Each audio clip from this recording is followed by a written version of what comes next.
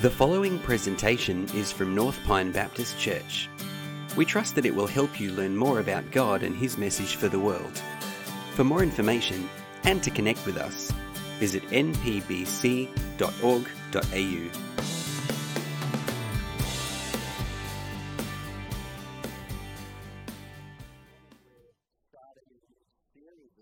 You might remember last year we did the signs of the sun. We did John, the Gospel of John, chapters 1 through to 12. And there we saw miraculous signs of Jesus and interactions that Jesus had with people that showed that He was the Messiah, the Son of God. Well, we're going to start a new series that's going to sort of pick up from that. We're going from John chapters 13 through to 17 over the next little while. We're going to be looking at some teaching where Jesus in John chapters 1 to 12 was out in the public, revealing Himself. And now we're going to have a focus, John chapters 13 through 17, where Jesus is just with His disciples. And He is teaching them.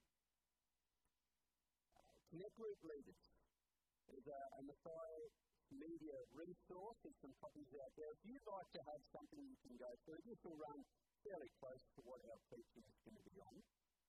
Feel free, there's a table out there at the front there in the foyer. There's some copies of these on there. If you would like to have a look through it and see if there's something you would like to run with, then please, they are there. If we need more copies, let the office know. We can order some more. But that is a resource that is out there that you may like to use for your advantage. Get your Bibles, please open them to John chapter 13. We're going to be looking at verses 1 through to 20 this morning. A passage you may be familiar with, an event you're likely to be familiar with if you've been around church circles for quite some time. Why don't you follow along with me, or the words will be on the screen if you don't have a Bible with you. This is the word of the Lord for us this morning, John chapter 13, verses 1 through to 20. Now, before the feast of the Passover, when Jesus knew that His hour had come to depart out of this world to the Father, having loved His own who were in the world, He loved them to the end. During supper, when the devil had already put it into the heart of Judas Iscariot, Simon's son, to betray Him, Jesus, knowing that the Father had given all things into His hands, now He had come from God and was going back to God, rose from supper. He laid aside His outer garments, and taking a towel, tied it around His waist. Then He poured water into a basin and began to wash the disciples' feet and to wipe them with the towel that was wrapped around Him. He came to Simon Peter. He said to him, Lord, do you wash my feet?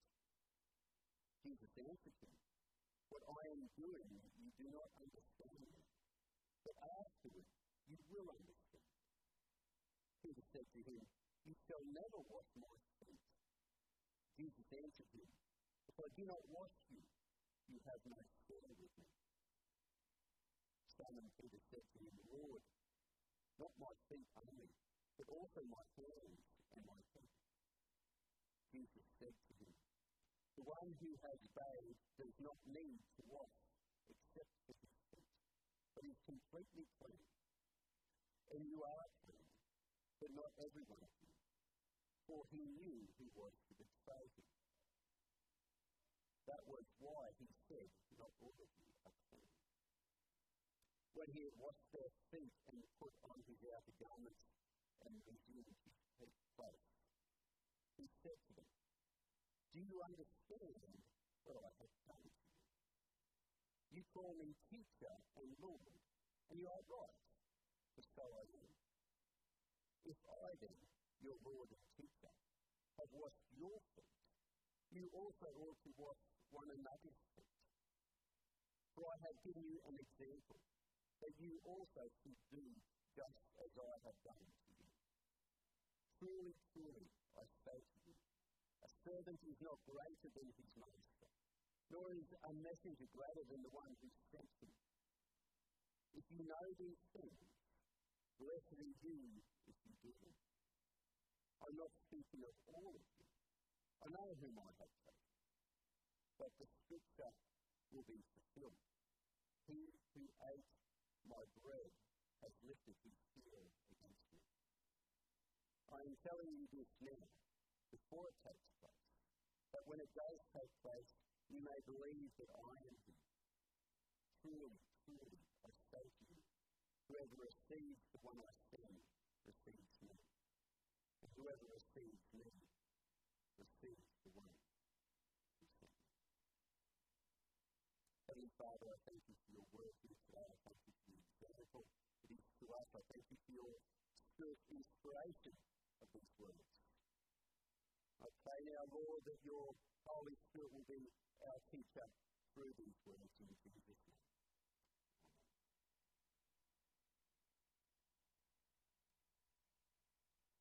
We're beginning our series sort of in the middle of the book, so it's probably pretty important that we get a bit of context to what's been spoken about here.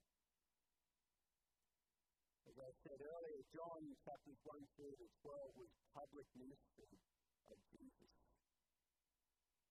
You might say that the context immediately before our passage here at the start of John 13 is seen in John chapter 12. Towards the end of his public ministry, Jesus makes some statements that shift focus to those around him in particular. In verse 23 there of chapter 12, Jesus says, "The hour has come for the Son of Man to be glorified. Truly, truly, I say to you, unless a grain of wheat falls into the earth and dies, it remains alone. But if it dies, it bears much fruit." In some other verses you might be familiar with, "Whoever loves his life loses it, and whoever hates his life in this world will keep it for eternal life. If anyone serves me, he must follow me, and where I am, there my servant will be also. If anyone serves me, the Father will honour him." Jesus is really changing the focus to the cross. The place where he will die, as we've just sung, for the payment of sin for the world, for all who will trust in him. So he's moved out of the public eye now. In chapters 13 to 17, when you think about it, the size of the book, it's a lot of space dedicated to Jesus' special time with his disciples. And all that is said here, all that is done here in these chapters, anticipates the cross where Jesus is sitting. John chapter 12, Jesus turns the focus towards the cross. In chapters 13 to 7, he prepares his disciples for it. And in chapters 18 to 20, Jesus goes and does it. Through these chapters, he gives a lot of lessons. The first lesson he gives his disciples is a visual one. The scene is set for us in verses 1 to 5.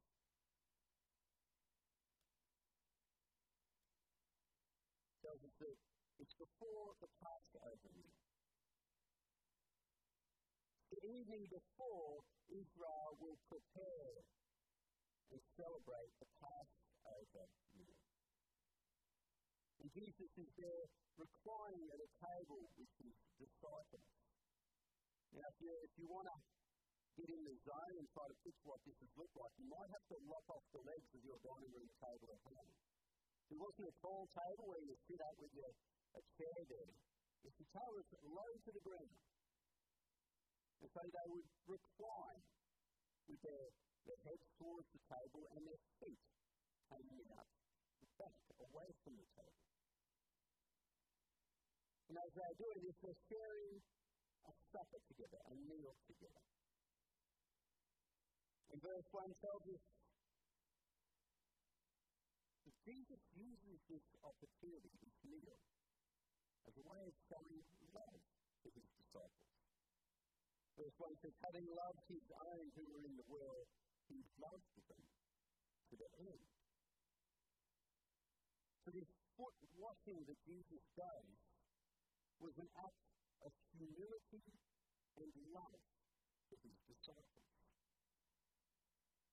It's an act that anticipates the cross, the most humiliating act that Jesus will go through, the most loving act that Jesus will perform. Now, foot washing is not traditionally an action that a peer would do for a peer. The disciples didn't offer to wash one another's feet. It was below them, you might say. But if it's not the action of a peer to another peer, it is certainly not an action for a master to do for a servant. The disciples would have surely been embarrassed when Jesus takes off his outer garments, pours water, and begins to wash their feet. Imagine yourself in the room for a moment. Close your eyes if it helps, and imagine the sounds you would hear. The sounds of water pouring into a bottle. The sounds of a cow rubbing on rough, polished feet. You might even notice Jesus breathing as he bends down, as he washes, and as he gets back up. No doubt the room would have been quiet enough to hear every sound that the Saviour was making on that night. Don't just imagine the sound. What about the sight? Imagine what you are seeing here. The loving actions of the one who will die for the world, the sins of the world. The Master of the universe takes off garments of honour and wraps around his waist the tears of servanthood. You see Jesus kneeling at the feet of his disciples. You would see him cradling their feet in his hands. Take a moment to imagine yourself in that room, watching what he's doing.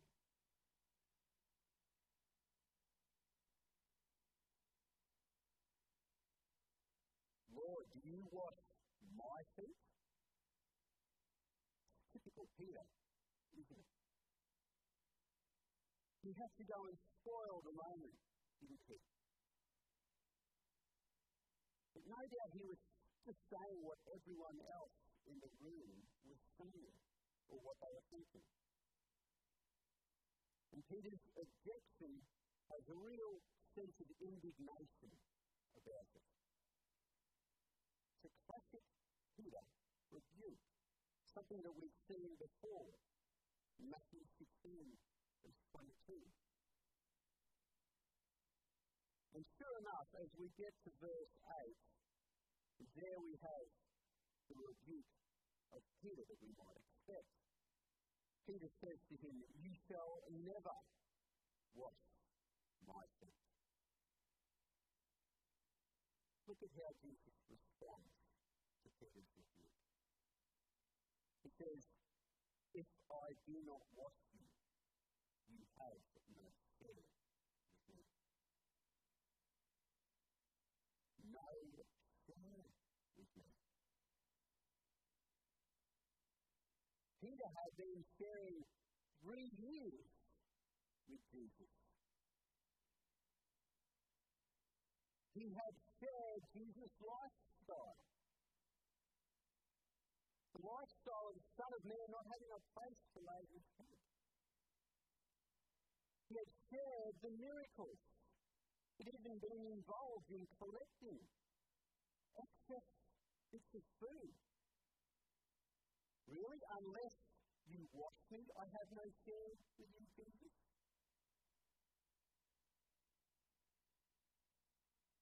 What does Jesus mean by this?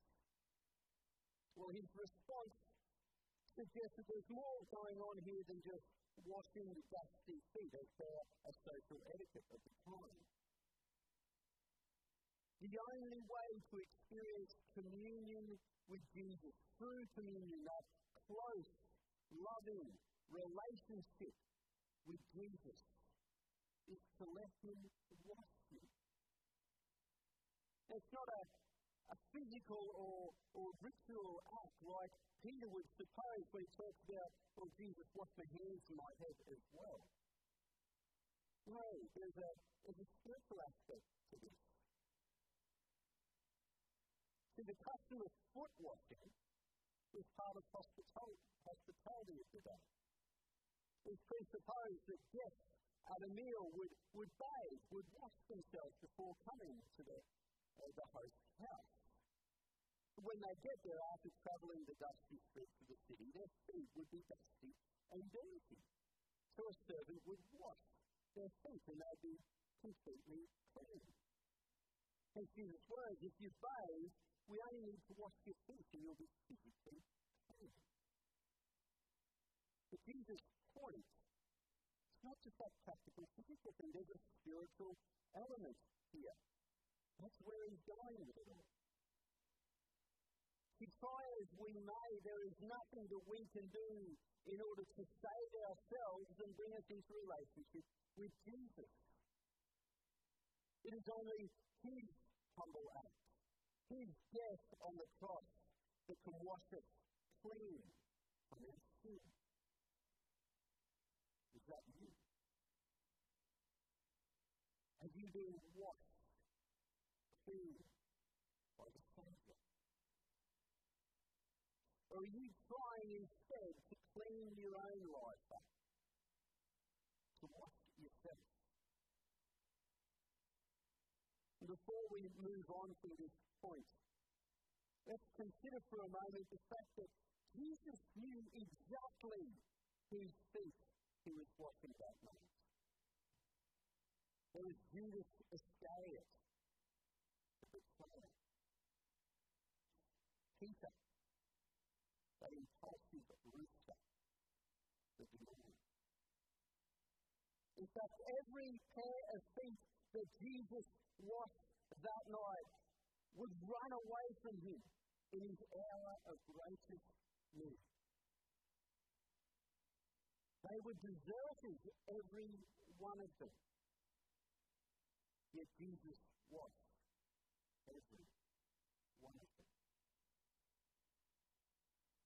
There's no one whom Jesus cannot wash and make clean feet. Is that you? But there's more than just washing that goes on here. See, Jesus doesn't just wash his disciples' feet and then say, look, eat and be merry, enjoy yourself. No. He says, I have served you, now go and serve. Look at verse 15 with me. Jesus says, I have given you an example that you also should do just as I have done to you. Now, foot washing is often used by some Christian leaders as a symbol, as a sign of servant leadership. And they might physically, I don't know how you are with people touching your feet, but they might physically get a bowl, kneel down and wash your feet. And that's great. Don't look at me with those eyes. This is something that Jesus commands for all of his disciples. Jesus leaves no room for any of us to recline at the table and allow our brothers and sisters in Christ to serve us. The only time it's okay for us to recline and allow someone to do all the work for us is in the context of Jesus putting our feet. When Jesus goes to the cross and goes about the grubby work of salvation, that's the only time when we can recline and allow someone else to serve us. The church is not a place where you come to be made comfortable. It's not a community that exists simply to serve our needs. The church is the body of Christ. It's a community where loving service takes place by all in the community, all of the body. To not serve is to put ourselves above our brothers and sisters in Christ. And then I say it. To not serve is to put ourselves above our Lord Jesus Christ. Everyone can serve, can't they? I've seen examples of it happening. If you can pray, you can serve. If you can cook, you can serve. If you can mow, you can serve. Cleaning, caring, teaching, listening, welcoming, spending time with people, singing, playing, leading, speaking. It's all service. If you can administrate, facilitate, set up, pack up, lock up, you can serve their friends. You can't just put your feet up.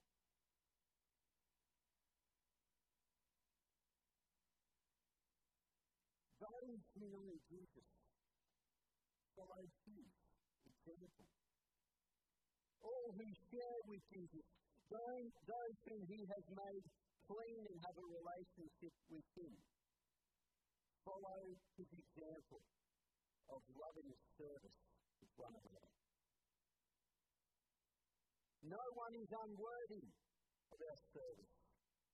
Look at the word know there in verse 17 and look how it relates to Jesus' knowledge in verses 1, 3, and 11. Since Jesus knew that the time for expressing the full extent of God's love had come. So he said, he was compelled to serve because of this knowledge. And his love was not just words. His love were words. Our actions.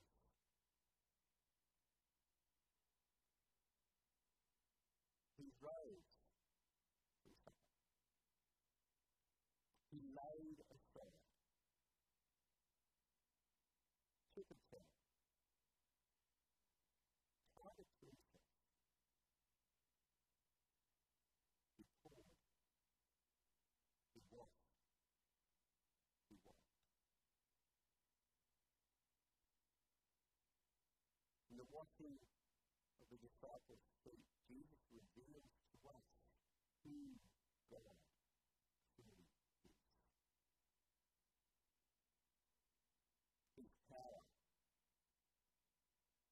the Father's will, the path set before him of death and resurrection. Jesus was in full knowledge of all these things.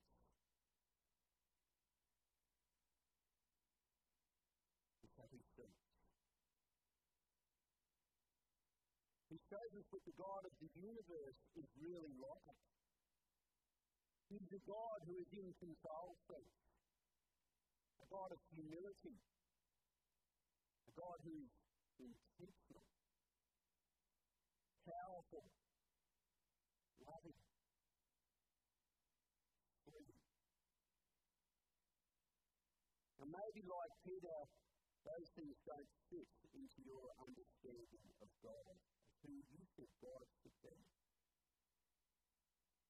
Maybe you think, that's not the right way for God to act. Maybe you would ascribe some of these attributes to Him. But possibly that's different to how you've experienced things in your own life. You can imagine Him being loving, powerful, and in control. But how does He choose what's meant to be when innocent, good people are suffering? How can God be intentional and free yet allow evil to prosper? So Jesus knew exactly what was going on this night. He knew what was going on above ground and below. He knew what was going on the surface for people, but also in their hearts. Jesus already knew the pain of betrayal. He knew who would betray Him, yet He served that man. So knowing that this is behind Jesus' intentional act of loving service, we are blessed if we do likewise. We serve our brothers and sisters irrespective of their attitude towards us, and irrespective of any bad blood that has been between us in the past. Friends, the difference of opinion is no reason for not serving one another. A harsh word is no reason for not serving one another. A broken promise is no reason for not serving one another, and betrayal is no reason for not serving one another. In a church where about 85% of us have been coming here for 5 years or more, we might say 45% of us have been coming for more than 20 years. I guess there's got to be some bad blood here, right? There's got to be some history in our relationships, right? Are you letting that keep you from serving?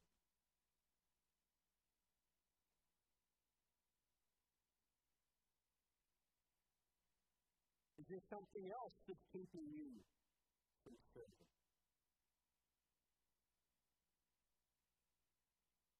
Friends, what we do matters. Betrayals, denials, and desertions that have happened in the past are now an excuse, are not now an excuse for us not to serve one another. And even the potential for betrayals, denials, and desertions in the future is no excuse for us to not serve one another. Jesus served us and made us clean, even though we have run out on Him. So we should serve our fellow believers, even though there's a chance that they will run out on Him.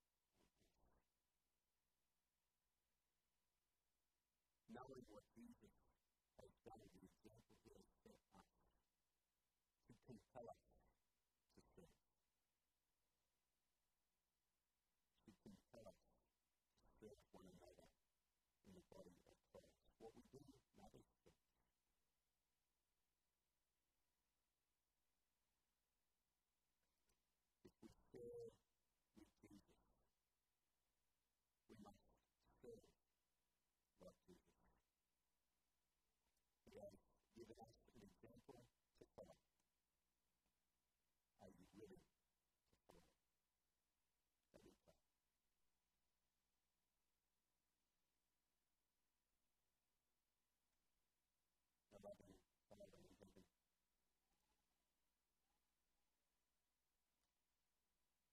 we've all been guilty.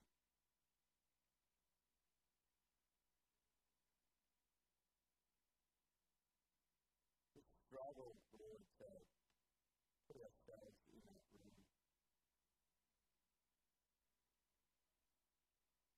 Lord, the reaction of the disciples, Father, we see ourselves in those reactions, in those men. Lord, we are people who've all betrayed in some way, denied in some way, deserted in some way, yet, Lord Jesus, knowing this, you lovingly serve. Knowing who we are, you wash us clean. Father, I pray that through the power and presence of your Spirit in us, that those of us who have received you, your Spirit, that you would make us a family who, despite the actions of others, share with you and lovingly serve one another. I ask that you would make this so.